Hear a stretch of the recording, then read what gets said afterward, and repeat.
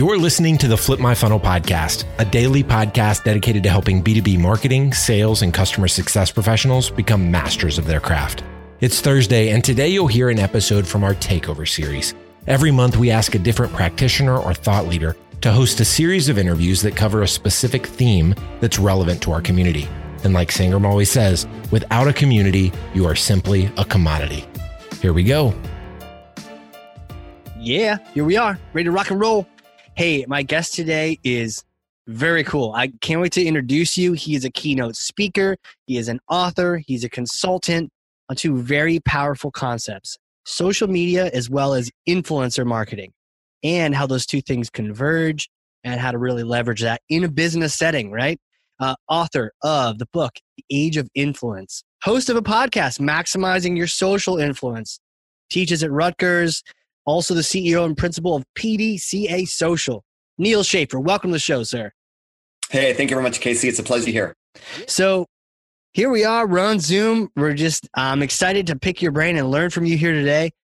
I got to say, like, our theme here is all about influence marketing, understanding that concept and how to really leverage that. So I want to pass you something real quick. Hold on, it's kind of heavy. Okay, here you go. You got it? It's Thor's hammer. You got it? Okay. Oh, wow. Awesome. That was good.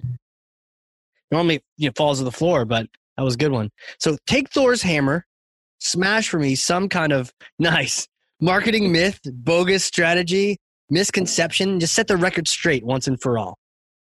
All right. So, I recently wrote a book on influencer marketing. So I guess that's where I'll start. Yeah. And my background professionally, I know we're going to get into this later, is actually B2B sales. So let's first begin by breaking the myth that influencer marketing is only for B2C or consumer brands.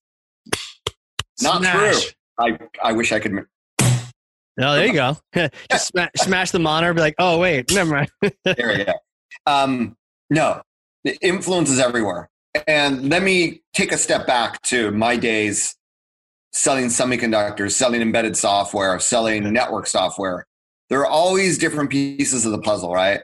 There are always integration partners. There were system integrators. Yeah. There were other companies that if I could engage with them, I could get access to leads. I could get access to introductions. I could validate the deals in my pipeline if they were real or not, right? Right. So the notion of like influence in sales and B2B business has always been there. Yeah. But what we're talking about now is out there in the digital world, in social media and digital media, are there other people that can help provide access to a community that we're trying to target? And the answer is yes, right? And smart B2B companies have been doing this for a while.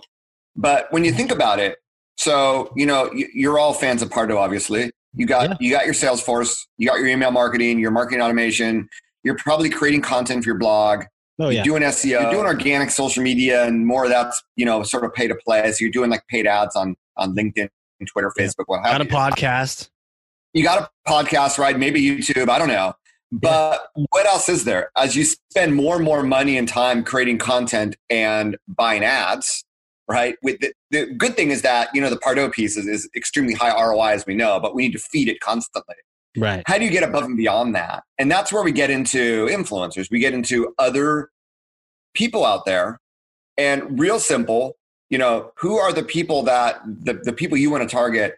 What content are they consuming? Who are they following in social media? What are they, searching for on Google that they're finding answers to that you don't have, right? Who are these other bloggers, YouTubers, people on LinkedIn, people on Twitter that are either creating content around or talking about topics that you're also talking about or that you want to talk about or are attracting a community that you want to tap into? That's really what it comes down to, right? And it might just not just be people. It might be companies. It might be people that are companies, that consultants, but it might also be other companies that you might be able to collaborate with in this traditional sort of B2B, sales ecosystem paradigm. So, who are these people? And there's a lot of different ways you can work with them. And in fact, if you're listening to this, you might be nodding because it's like, man, I've already been doing influencer marketing without knowing it. Yeah, it's right. Inviting influencers to interview on your blog, inviting them to guest host a webinar, right? Asking 10 influencers, 10 industry experts for their ideas about where we're going in the next 12 months.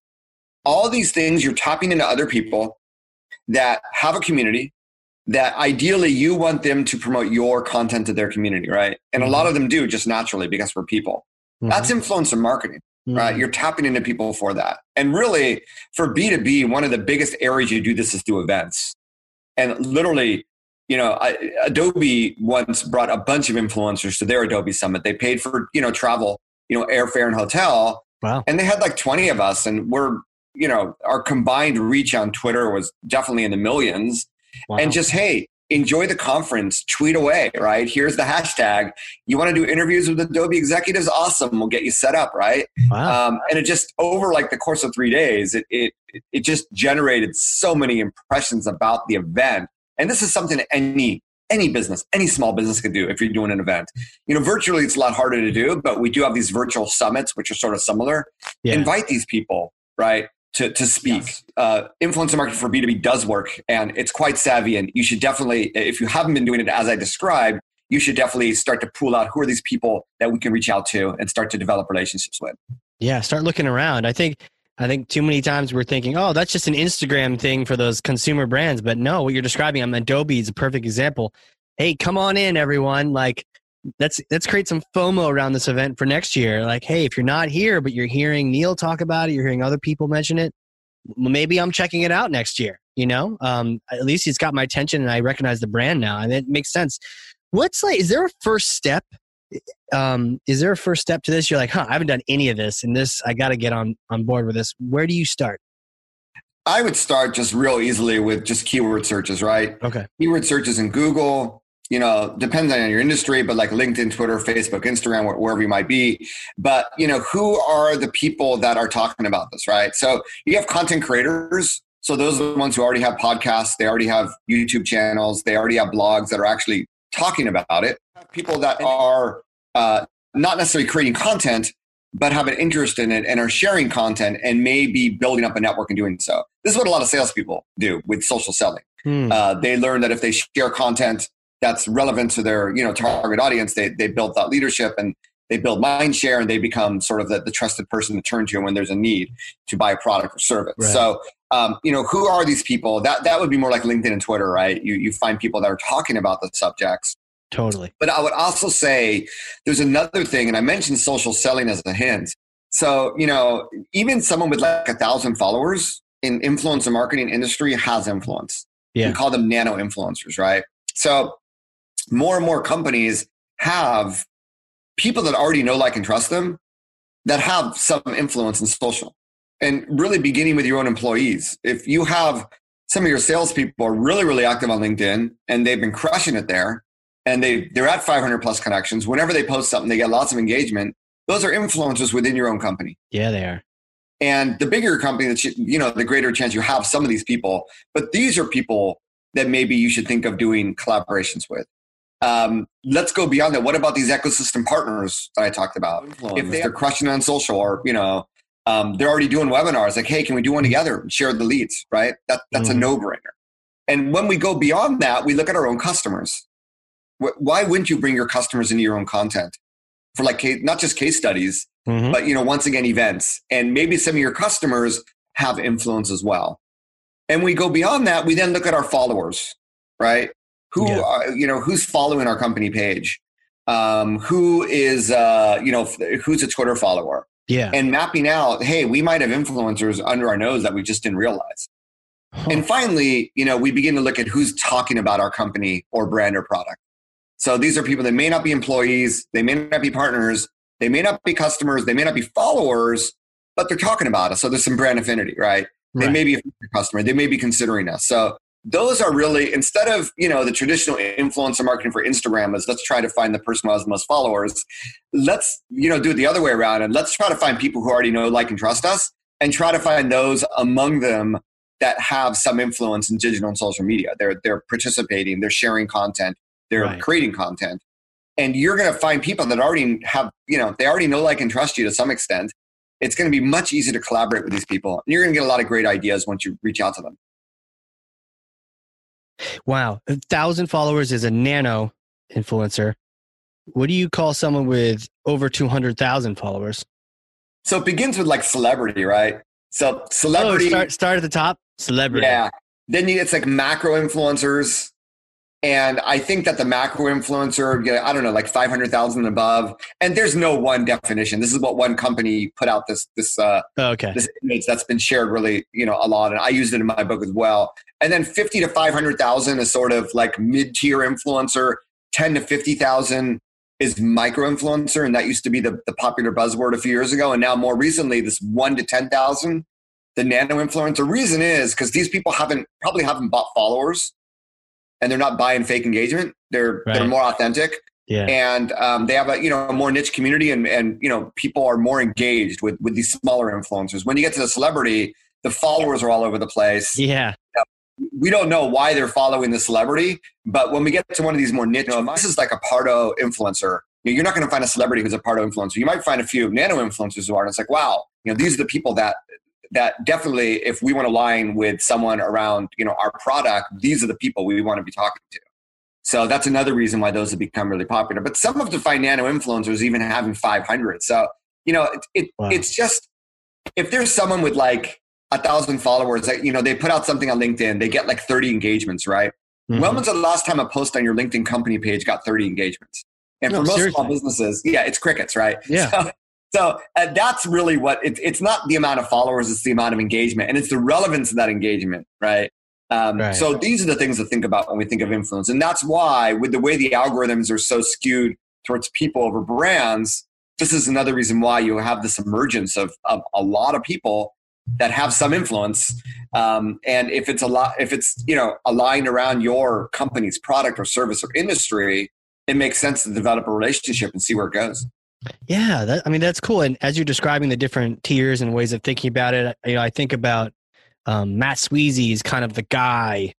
I mean, he works at Salesforce. He's the original Pardot guy. So he's kind of like, I guess he's kind of micro, though in our little world, he's like the guy. He's the celebrity, right there. That's true. Yeah, he's kind of a celeb. I mean, crafts his own beer. I guess that makes him a celebrity. There you go. But underneath them, you have people that probably formerly work for Pardo or other people that still work on that team that are also creating content, that are talking at events. But then you have a lot of people like yourself that are like Pardo experts, and you've been creating content around Pardo. Sure. And then you have, I'm like a nano.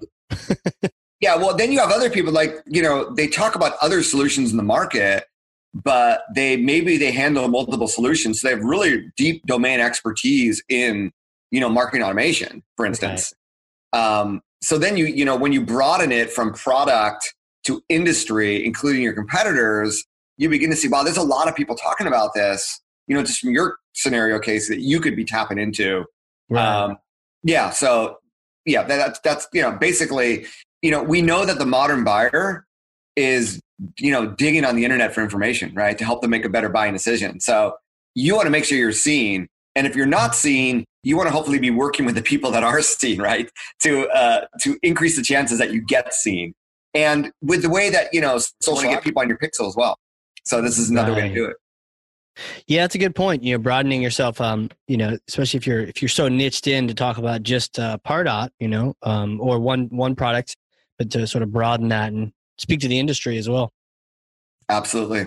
Well, you mentioned the engagement, and I think this is something else people are wondering about, the idea of, you mentioned even earlier, do we ever get the 30 likes on a post from our company, that content we're sharing? Do people look at that? I think there's a lot of people that think that, that kind of content isn't consumed socially, the sort of B2B content. What's your take on that? I need a hammer, man. Yeah, you need some crushing to break sound. Another myth. Smash your wall with your fist, Thor. B2B content, the engagement on B2B content is really different. And Casey, I mentioned this to you, this conversation I had with one of my Twitter followers. He's like, dude, you're like verified. You have all these followers. Why do you have like such few likes? And I'm like, dude, you don't see the clicks, right? I don't think the B2B buyer, people that are consuming B2B content, they're not doing the likes. I mean, maybe they do a share once in a while and a comment, but they're clicking. And that you don't see the click analytics next you actually go into your analytics dashboard to see it, right? That's how people engage with content in B2B. And for me, I'd rather have a link click than a like. Comments and shares are awesome, don't get me wrong. But the like is like, yeah, maybe it gets exposed to more people in the algorithm. But at the end of the day, if you don't get the click, you're not going to get people back to your website. Right. So that's the engagement. And it cracks me up. And, I do this with clients of mine. We do these competitive audits. It's like, well, we don't know how many people are clicking on their links. We can, see how many likes or if they don't get any likes, but they may have a ton of people clicking on links and that content's doing really well, even though we don't see it. So you always want to remember that. You don't want to be analyzing your social based on likes and right. You don't want to just go through your feed. You want to go to your analytics and say, okay, maybe Google is my number one driver of traffic. Well, believe it or not, Twitter is my number two driver of traffic, right? I get way more traffic from Pinterest than I do from LinkedIn, believe it or not. So that's what I focus on. I look at the channels that are doing good, focus there. The ones that are doing bad, I try to figure out and improve upon them. But that's the way, you need to be really data driven in how you do all this. And you can't just be looking at likes. It comes down to, are you, for most B2B companies, they want to get traffic back to their website. And that's what you need to be looking at. Right. It's not like, why are we approaching our B2B social like we're underwear models on Instagram, right? It's like, I'm not in it for the likes. But to your point, you got to be able to see behind the scenes. I mean, you can't see that. You need to fix that. But like, you can see you got a bunch of clicks. So that's cool. Hey, likes are fantastic, but you know what? Like, I'd rather you consume this. Pay the bills. Click on it. Yeah, pay the bills with a click for sure. Makes total sense. What makes this the age of influence? Is some things been changing around town that makes this? It's not a new concept, but is there something about, and maybe even just the COVID or now? What is it about right now that makes this so topical? So I think, if you look at like the history of social media marketing, you begin to see that number one, it's getting a lot more visual. Yeah. And, visual leads into talk about Instagram, but even LinkedIn is getting way more visual than it used to be. And we know that videos do really well. We know that, chicks with green hair get millions of views on their videos on LinkedIn, right? I don't know a girl with green hair, but I do know a guy with blue hair. Okay, well there's a famous one in marketing circles that I hear about a lot. Goldie Chan, I think is her name. Right. So the video is huge, right? And brands and businesses are just not used to visually presenting themselves, especially in B2B. Right. It's all text. And if it's a video, it's like a boring interview with a CEO, right? That's not the stuff that people want to see in social. So, but it's easier for people to just get up there, like what we're doing, right? And create content, get up there on video, or create video snippets of the interview here, right? And get them up there. Yeah. So this is, one of the things that's happened over the last 10 years. It's really changed social media is the emergence of how do we show ourselves visually? Of even even casual photos do well on things like LinkedIn that didn't used to happen. So how do businesses, because it's showing the real you, right? Yeah. So how do businesses adapt to that? And it's really hard for a business to humanize themselves the way that people can, because they're not people, right? Yeah. And people always resonate better with people than with businesses. So that's the first trend we've seen that's led into the age of influence. The second trend is that, the algorithms favor people. And Zuckerberg said this, marketers already knew that, if you want to incite word of mouth in social media, it's not going to happen from a company page or a fan page, right? Yeah. It comes from people. And unless you get people talking about you, you're not going to get word of mouth in social. So how do you get people talking about you, right? And that's also where the influencers come in. The third trend is that people trust people and they don't trust ads. Right. Social's pay to play. We'll just do more, paid ads. Well, number one, everyone's doing that. So acquisition costs are going up. Yeah. And people don't trust ads, but they trust other people. So people are going to be the best ways to market your company if they can talk about you in social. So, and you have more and more people that are actually publishing content. Like LinkedIn has never been, LinkedIn's been around forever, but not everybody publishes content on LinkedIn, right? It just wasn't something you did. You did a lot of searches, you did prospecting. You didn't necessarily post a status update, but Instagram is full of hundreds of millions of people that are uploading photos, right? Oh yeah. Or Facebook as another great example, or Twitter. So and the stories too, they just evaporate after one use. It's crazy. But you have just more content creators, right? More people that are creating content, and in doing so, they build community through that, right? Because people find their content, they follow the hashtag, what have you. So, and you have a whole generation of people now that they're digital natives. They were on Facebook when they were in college. Well, it's like 10 years later now. So this is a big part of their life. They use it way more than we did 10 years ago. Right. So now you have all these different trends point to the fact that, people just have a lot more influence than you think in social media, and brands have a lot less influence than you think. And really, if you want to get word of mouth going, if you really want to leverage social, sure, everything else doesn't go out the window. The Pardot, I mean, dude, you need that for your business, right? And sure, the ROI from email marketing automation is awesome. But if you really want to do stuff on social, right? If you want to get out of the traditional digital blog, email, and marketing automation, you got to do something with social. And there's still budget for paid social, but leveraging influencers is really something that's going to help. It's going to help your pixel. It's going to help content. It's going to help your marketing automation. You're going to build up your list if you do it right. It just helps everything else do better.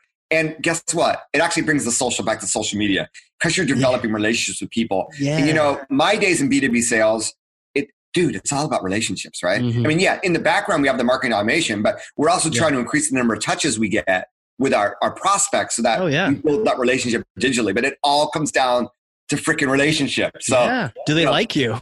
Yeah. So, networking, not just with your ecosystem partners, having relationships, not just with your clients and prospective customers, but including these digital people, these digital entities that are speaking to the same community, networking with them and developing relationships and mutual value with them. That's the age of influence. That's something that, just is going to provide more and more value now because more and more people are creating content and influencing others.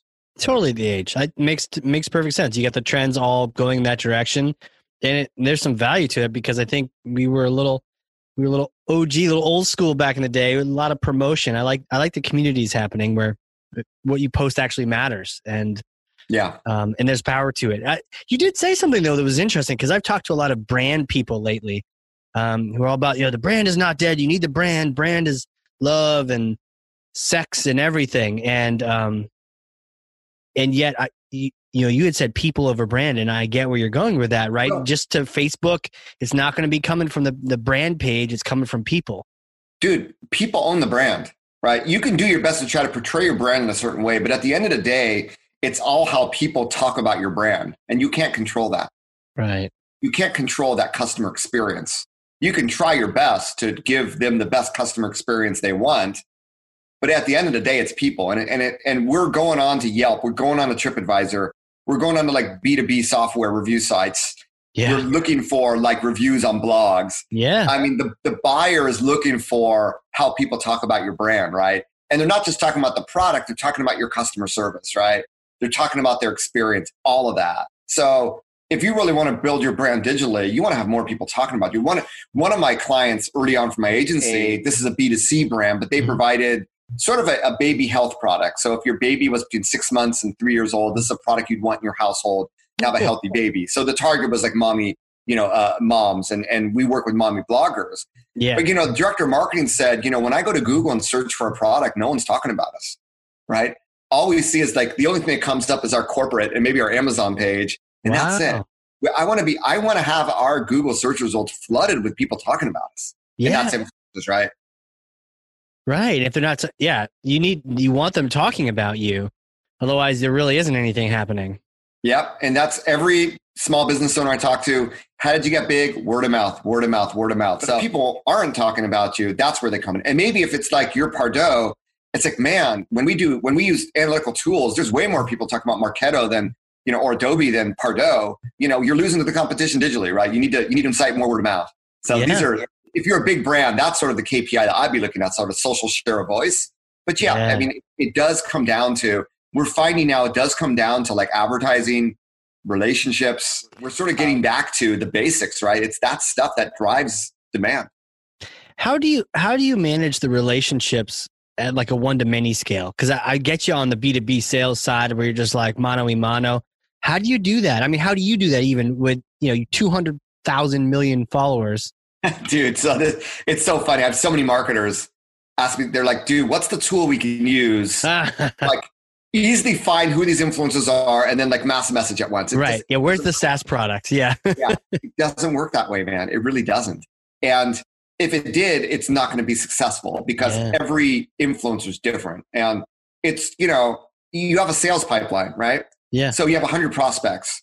So maybe if you're working with Casey and you have a really well-defined, automation and social scoring and trigger automations in place, you can be really savvy with sort of automating that relationship with each one of those prospects in your pipeline. But at some point, there is a personal. Oh yeah, has to be. There's a phone call, a personal, whatever, a visit when we get done with pandemic with COVID-19.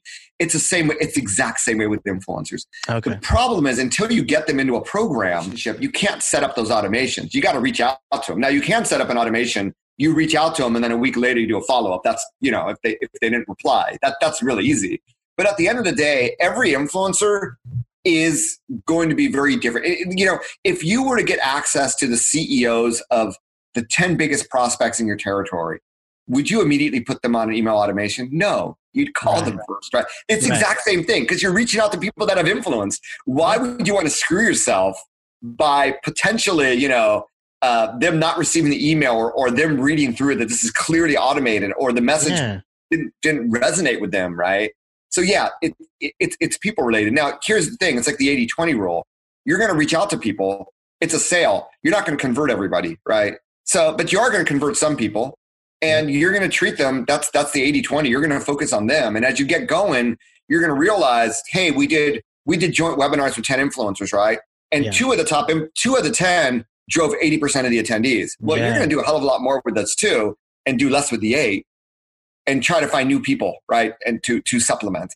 So that's how it's all efficiency. And it's the exact same thing as a sales pipeline. Just it's going to be a lot harder to automate that. But get a program going. Hey, we have a new event coming up. We'd love for you to attend. Yeah, there's sort of messaging and communication that you could automate one to many. But until you get to that point, it's the personal touch, man. There's no other way around that. Yeah, I think sometimes we do the knee-jerk reaction to like, how do I make this scalable? It's like, hold on. If you just got the most popular person in your industry, one of them talking about you, how would that be? And you're like, amazing. I would love that. Cool. Just get one. Don't worry about the nurture campaigns and all these other things right now. Let's go personally reach out to some of these people and see if we can, win them over kind of thing. And I'm unique in the marketing world. My background was originally B2B sales. So I consider influencer marketing closer to a conversion than marketing, which is generally one-to-many. Sales has always been sort of one-to-one. So I think those salespeople that are listening to this, I know I got a lot of marketers, but if there's any salespeople listening, I think this is a natural. In fact, a lot of companies will have like PR people do the influencer stuff, right? Because PR people are used to doing one-to-one sort of, media outreach, what have you. So it's more akin to their skill set than maybe a marketer. I totally get it. You're building rapport, you're whining and dining them. Well, any tips on this? I mean, how do you approach, let's say, you have an influencer out there, you've identified a couple of them, get a little list going, you want to reach out and get something going here. Any kind of tips or guides on how to do that?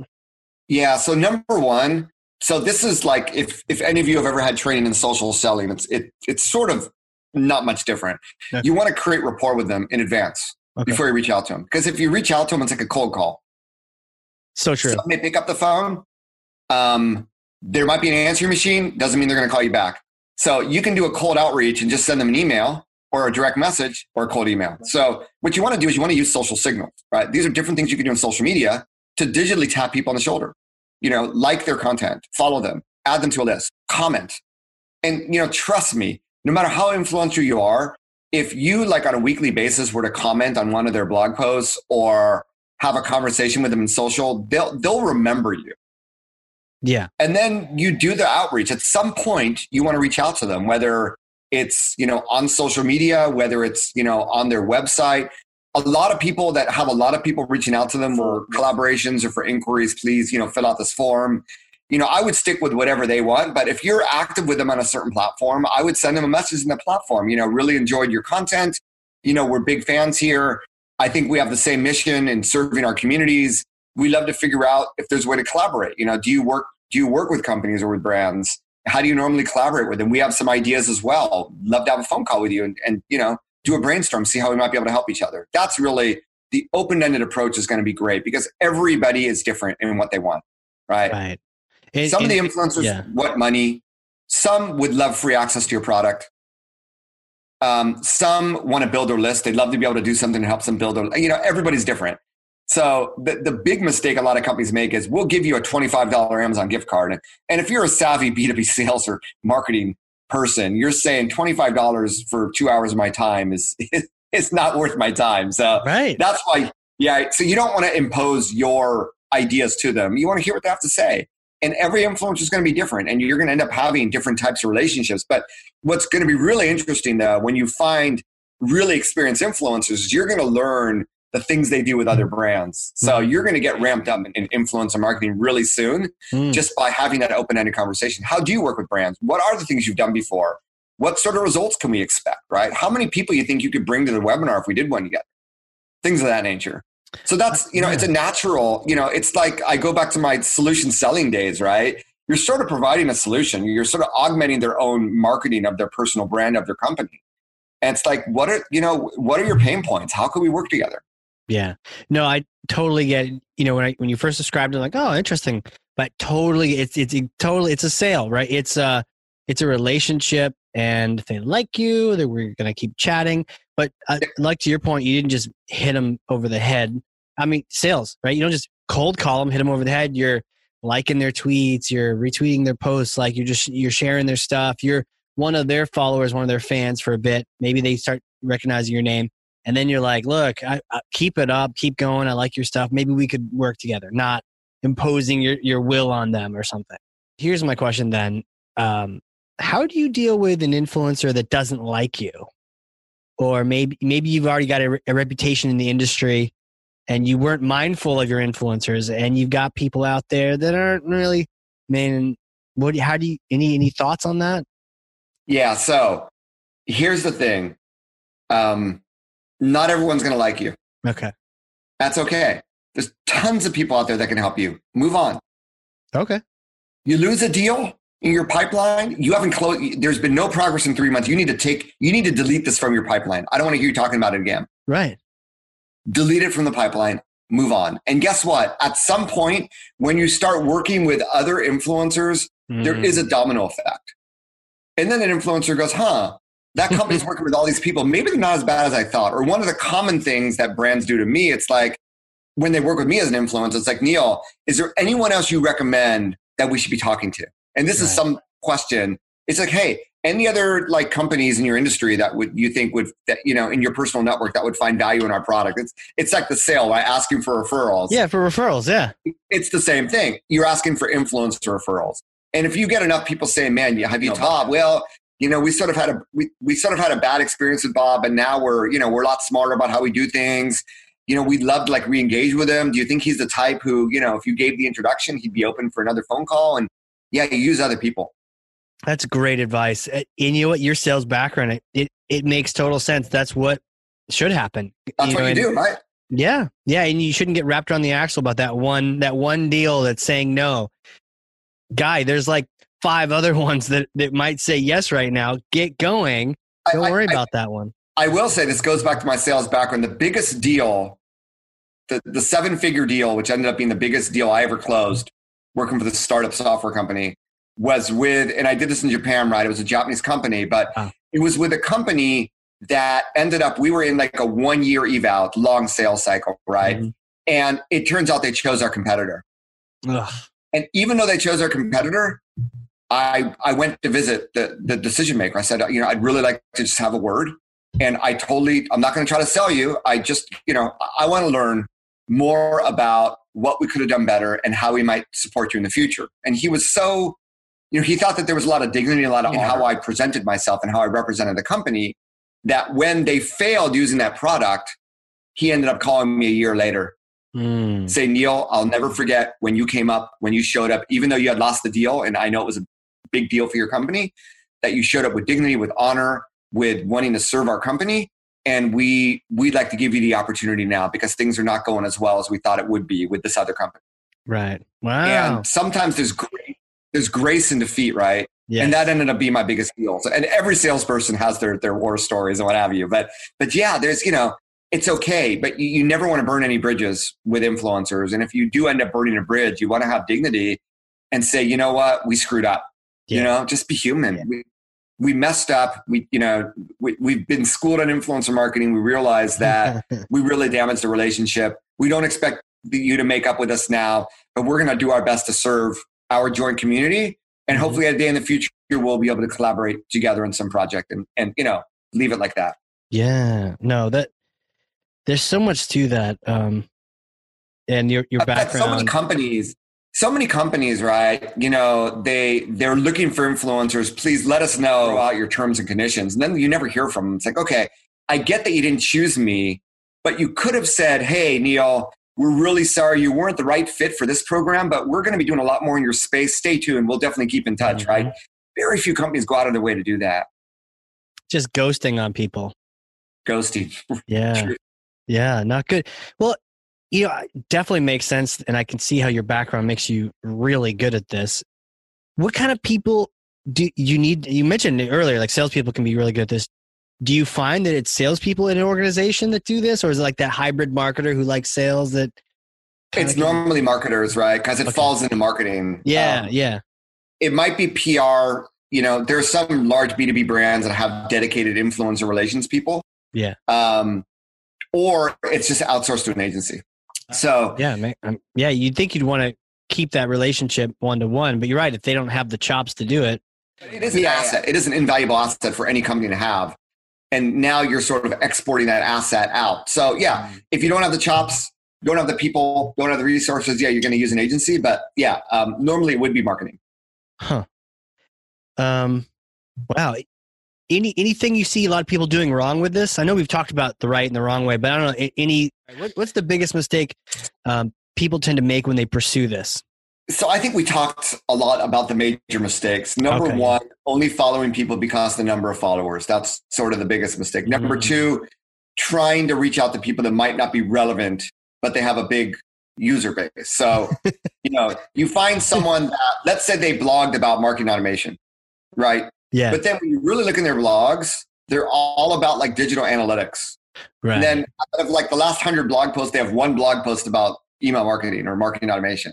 Right. They're not really, it's not going to be as relevant versus someone that might have less engagement, but is 100% only talking about marketing automation. Tune into that. So that's a mistake that we often see happening. That the third one is obviously, imposing your terms on an influencer without sort of getting a feel as to what they want. Number four is, reaching out to an influencer before you've built any rapport with them. The cold call. It happens a lot. Number five is probably just not having a strategy and how you measure your success in place, right? So you have a marketing strategy. Where do influencers fit in? Yeah. And how are you going to measure that? Because at the end of the day, it's going to take time, and you want to make sure that your manager you report to understands the ROI, what you're doing, so that you get more budget, maybe hire more people to help you do that as you see it helps more and more of what your company does. So you want to be measuring this as well. You're not just going to blindly throw money away because it's the cool thing to do right now. So I'd say those are the five biggest mistakes. Influencer marketers, their top, I won't say mistakes, but challenges are always influencer identification, finding the right influencers, and then that ROI piece and, measuring it and improving upon it. But I think if you follow my advice, and the final one is you're always reaching out to people that have no brand affinity, that maybe because they have a bad experience for whatever reason. So, start with people, like I said, that can trust you. And hopefully all the advice I gave you is going to help you do things right, from the beginning. Obviously, this book hanging there behind me is like the playbook for all this, but I don't want to go into self-promotion mode here. But no, I mean, you don't need to. I mean, gotta get the book. Without reading the book, you get the gist of it in this conversation. But if you wanted to go a little bit deeper, that would be the playbook for you. Yeah, no, it's like tip of the iceberg, right? This just gets me excited for it, where I'm like, okay, I want to do this. Let me get the instruction manual. There's no SaaS product I can buy, but there is a book on it. So, and we'll put the link to the book in our show notes for sure. Awesome. What do you see for the future of marketing? Future of influence? I know sometimes we're kind of like focused right now in the COVID, we're just sort of stuck, but do you see anything coming around the bend, or maybe some changes that are happening even now? I think that companies are going to be investing more in this type of influencer marketing, which is focusing on people that know, like, and trust your brand, Yeah. So we've called them brand ambassadors. Okay. That's sort of the term we use. There have been things like brand advocacy, things like employee advocacy, and social selling ties into that. I think they're all going to be tied into these brand ambassador programs. And I think you're going to see companies building up their own social media armies of people that they're going to activate for, different campaigns, different programs over time. So I do believe over the next 5 years, you're going to see a lot more companies. I already know in the influencer marketing industry, when I talk to other agencies or tools vendors or companies, there's a lot of companies that are doing this right now.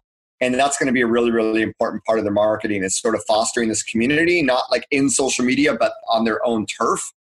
And really leveraging them, not just for like amplification of content, but for content creation, even for like product ideas, tapping into industry trends, right?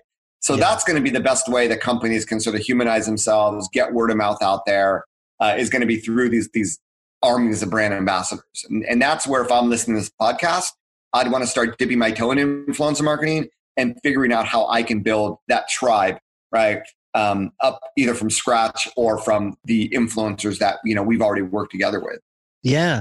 And it feels like one of those things advice on LinkedIn. It's always like, you need to do it when you don't need it, or you need to start now, because you can't, to your point, like, just randomly cold call a bunch of people, spam a bunch of influencers and like, here, promote my thing. It's like, it's a relationship. If you go from zero to push my product, you're going to get a flat rejection and probably a negative hit on that one.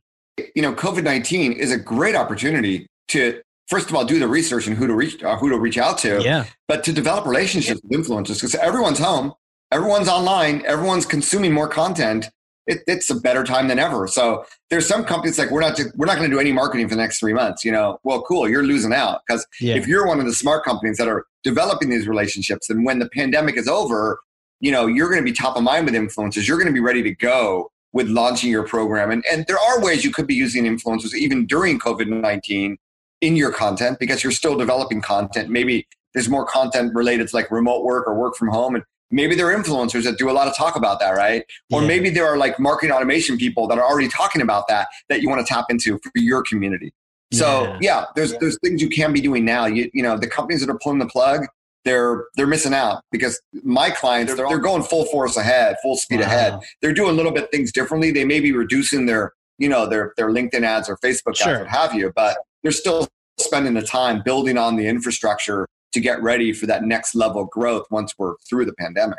For sure. And to your point, you're not going to get your influencers via LinkedIn ad. I mean, you need to hit them up. You need to be listening and liking and listening to your signaling, and then pursuing them like a relationship, not like a PPC, clickbait type gathering process. Yeah, this is really cool, man. Who are you, Neil? Like, how did you become this social influence celebrity, if you will? Like, can you take us back to like the little Neil days, running around? Did you always know you're going to be on social and crushing, the relationships and doing the B2B sales and all that? No clue, man. I will say that, and obviously I was sort of, I grew up before the internet, and the first TV I had was like an 8-inch black and white in my bedroom, right? So nice. We're talking really old school here, the boom box and the whole bit. But do you remember when you first got the internet? I first got the internet when I was in college, and this is really before the internet. It was like this: if you wanted to send an email, you had to go into the computer lab at the university. We were using like Usenet. I mean, wow. I'm aging myself here, but yeah. No, the internet, it did not. We could print through the computer lab printer. And like I said, we could use their servers to use Usenet. And I was emailing some of my friends in another university. But yeah, I'd say really it was with America Online in the 90s. Is when the internet totally. The 14.4K US robot modem, right? But totally. It's funny, growing up, I was really into like data. I was really into sports. And I was really into like baseball cards, and like I could rap off the statistics of like any baseball player at that time, right? Wow. And so I really got into that, and that sort of interest in data has probably always stayed with me, and I still have a love of sports, obviously. I got into music a lot, actually. I played violin, which then became an electric violin, and I ended up learning how to play the drums in Japan, which is why I have the drumsticks. We recorded 2 CDs and stuff. So like music and performing. That's helped me like with that sort of like a rock concert, right? I get all psyched up for the brand. But I'd say the most influential thing professionally is when I was in university. I did my junior year abroad in Beijing, and I was I was an Asian studies major. So that's where I studied Chinese, and then I was there during what they call the Tiananmen demonstration. So in the square with the tank and all that. Yeah, I didn't see the tank. I got out before that happened, right? Good, I got out the day that martial law was declared. But I'd walk with the students. I have tons of photos. Well, I would walk with the students demonstrating down to the square. It was like an hour walk, right? And I'd just sit down in the square, be bombarded by Chinese saying, what is democracy like? What's it like to live in the United States? What is freedom like?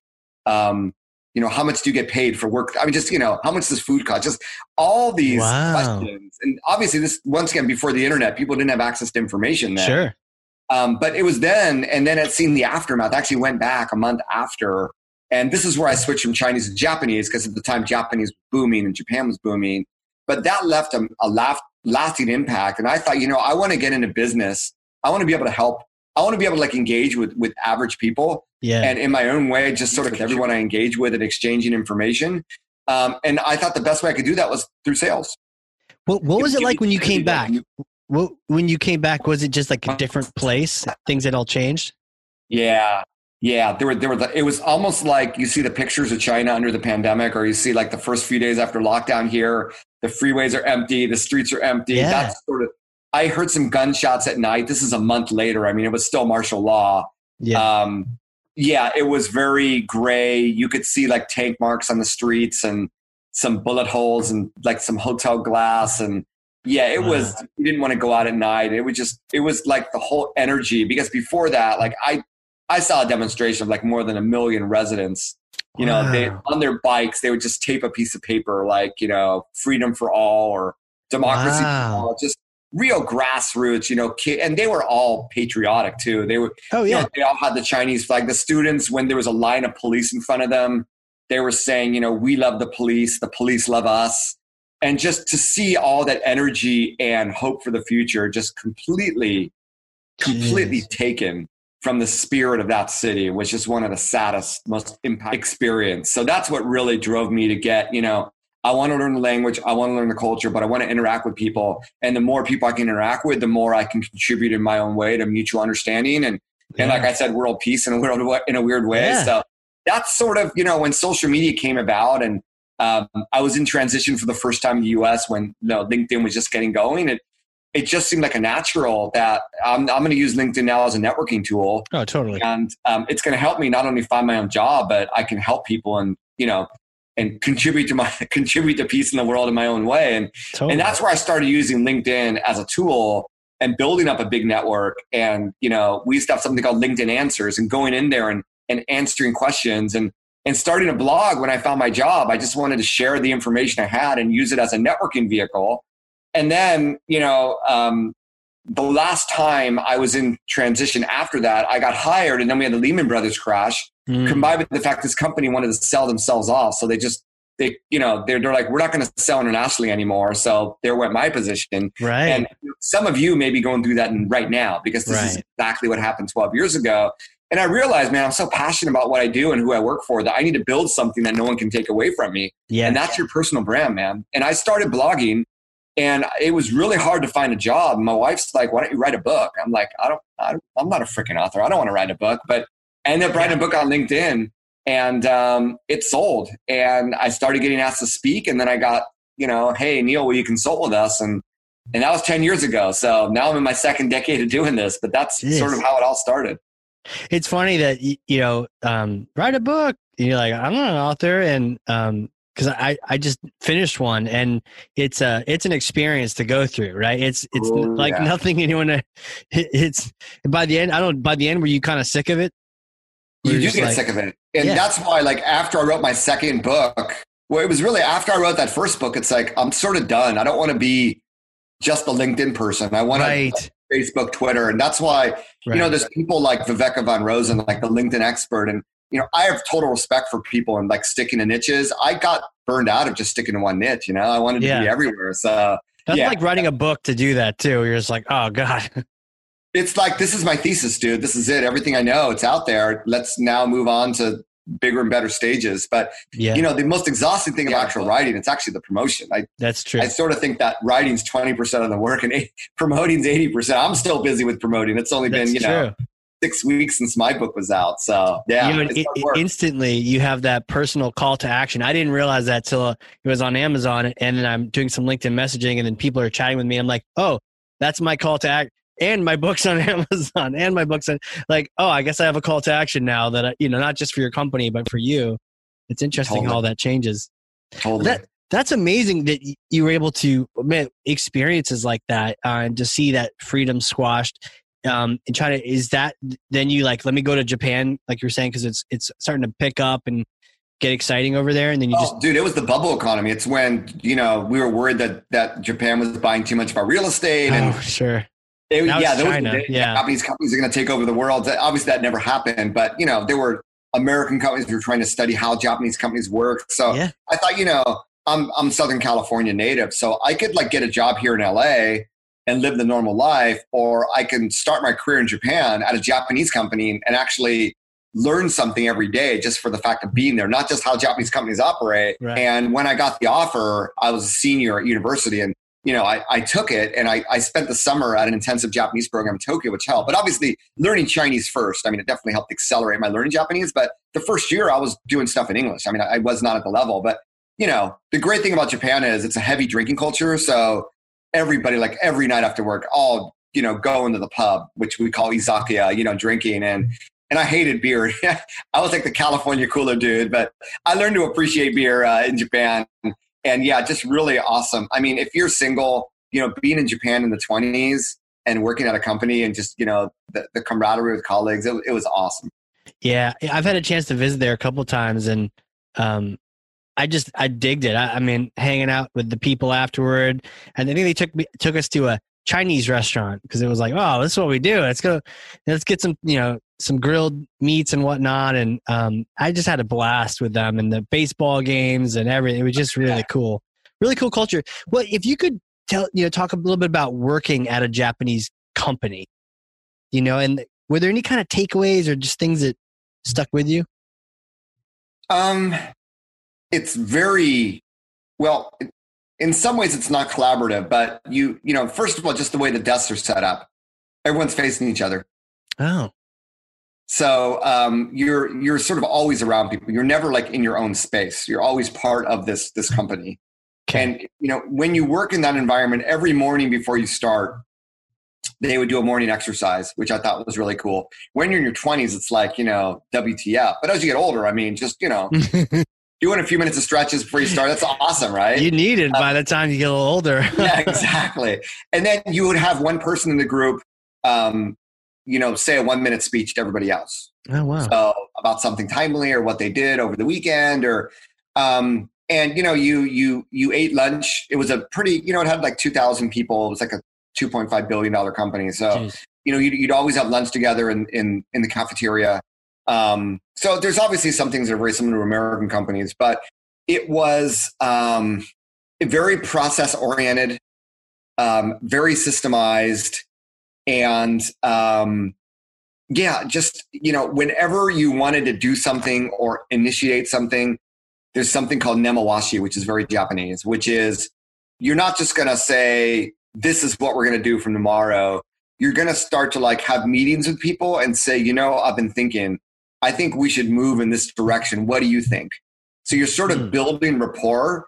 It's almost like sending the social signal. You're building rapport internally before you actually do something. And that's sort of a trademark of Japanese companies that, and often another part about Japanese companies, they have something called a ringi show. So whenever you wanted to do something that was somewhat significant, in our company, it was anybody who wanted to spend something more than $2,000 to make that investment. Yeah. They had to fill out a ringi show, and they had to have stamps of everyone on the executive board. So, manufacturing, sales, operations, the whole bit. So at the end of the day, you had to get consensus from people if you wanted to do something strategic. Interesting. And that's sort of, something that I thought was really unique.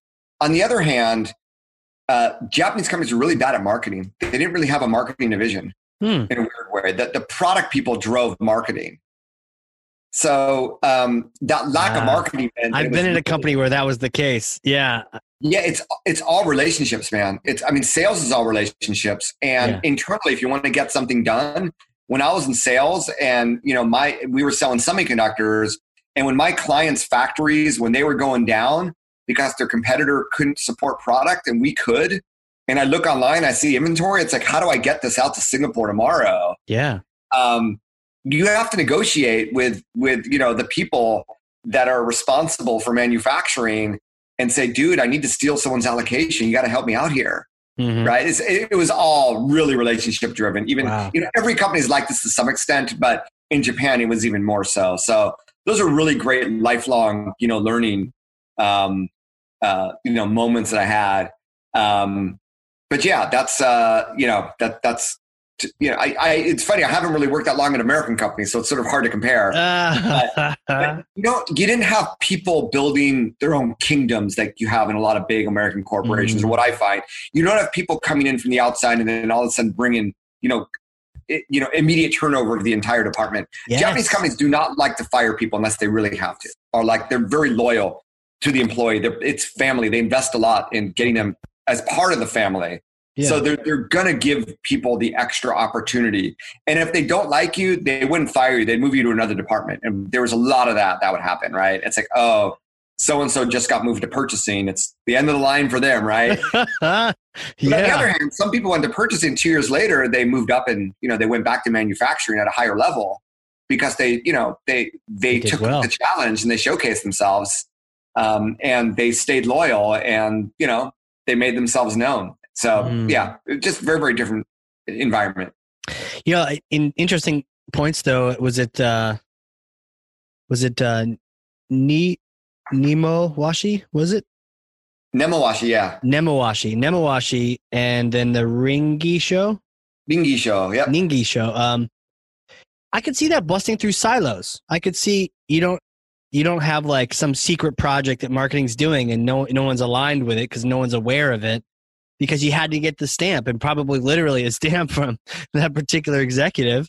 Yeah, what it does is, yes, you had a lot more alignment, but you had a lot less innovation.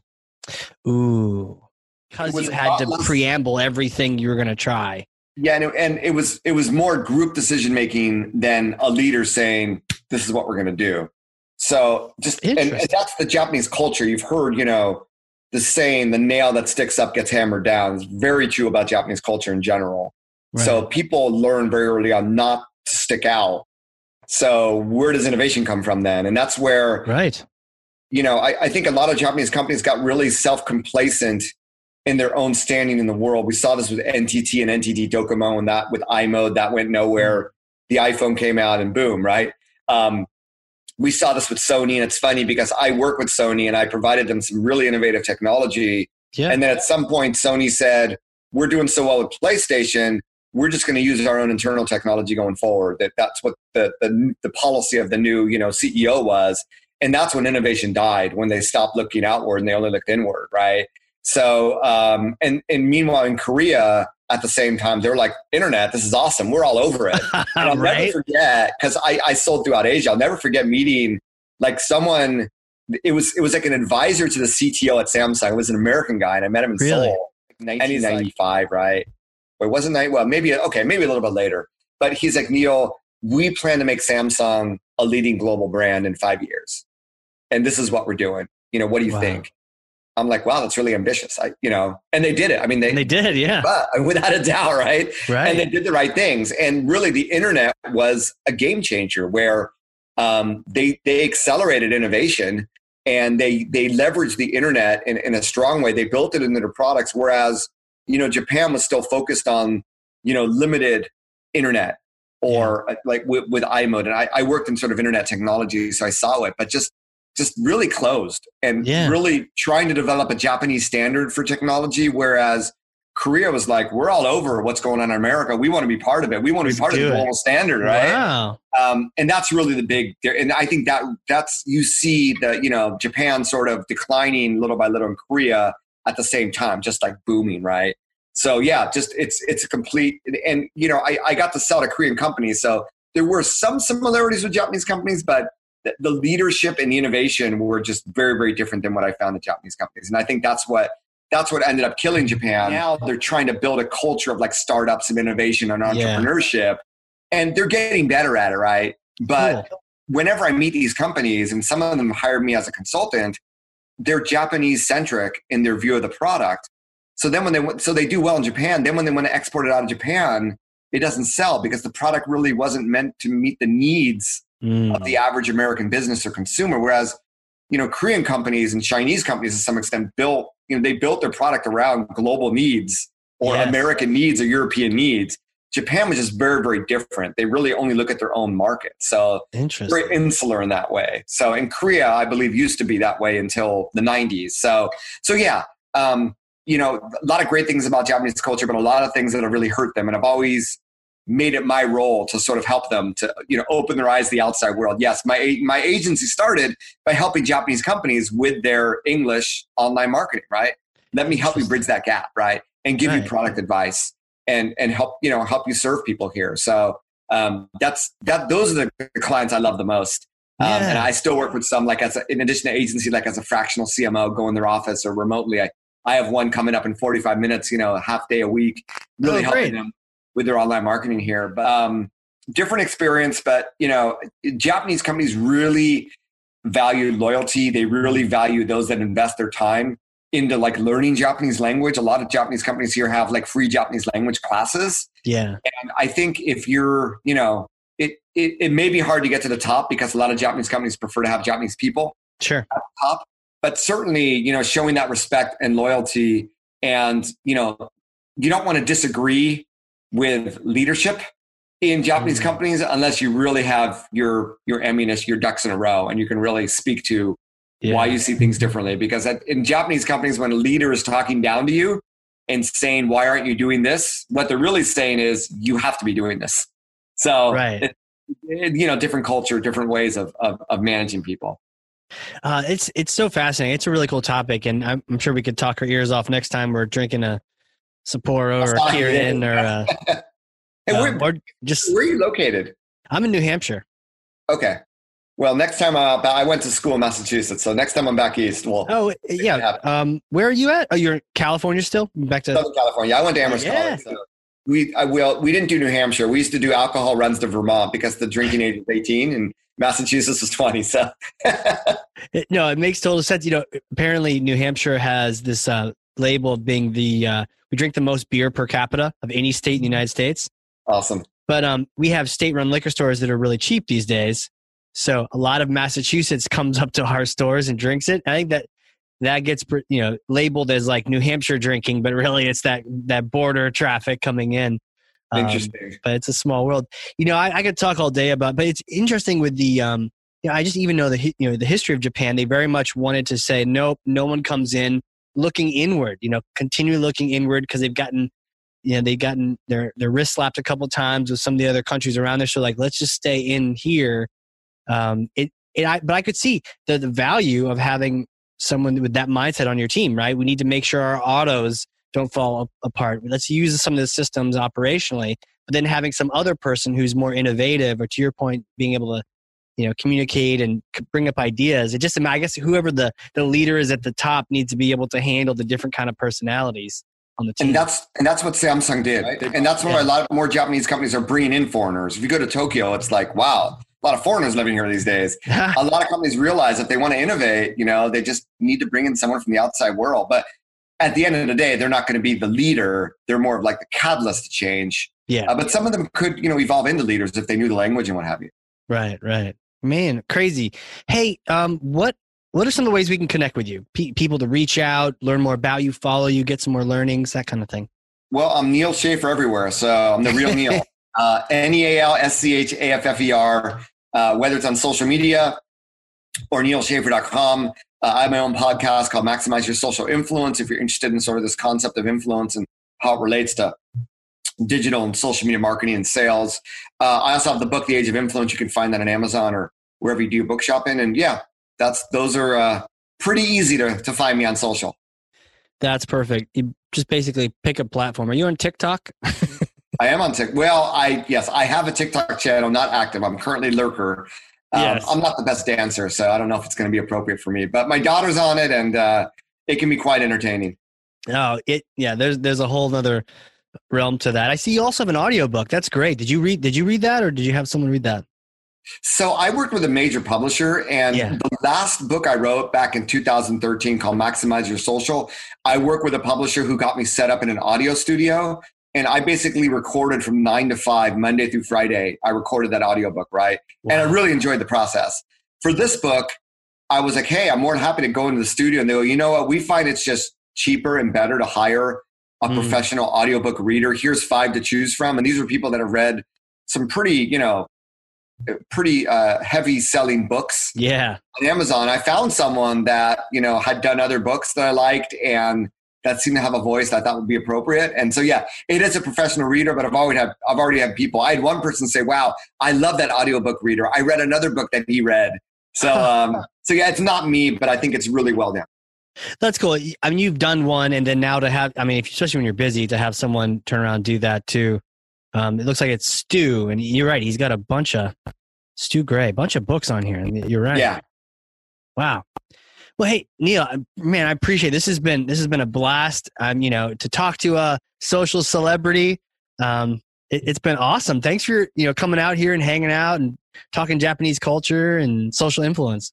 Well, thank you, Casey. It's been a blast. But I find very few people that I can talk this much about Japanese companies and culture with. So I appreciate, that you're interested in as well. And you've been in Japan, doing the karate and stuff. So absolutely. I had a blast. And this is what it's about. It's through conversation. We learn about each other. We learn things that can help us in our career or with our work. And we learn more about ourselves when we describe ourselves, totally. right? Yeah. It helps you best connect the dots and see your future. So it's always a great experience. So thanks for the opportunity. Yeah. Good time. Hey, next time we're both in the same area, sake till one of us falls over. Right?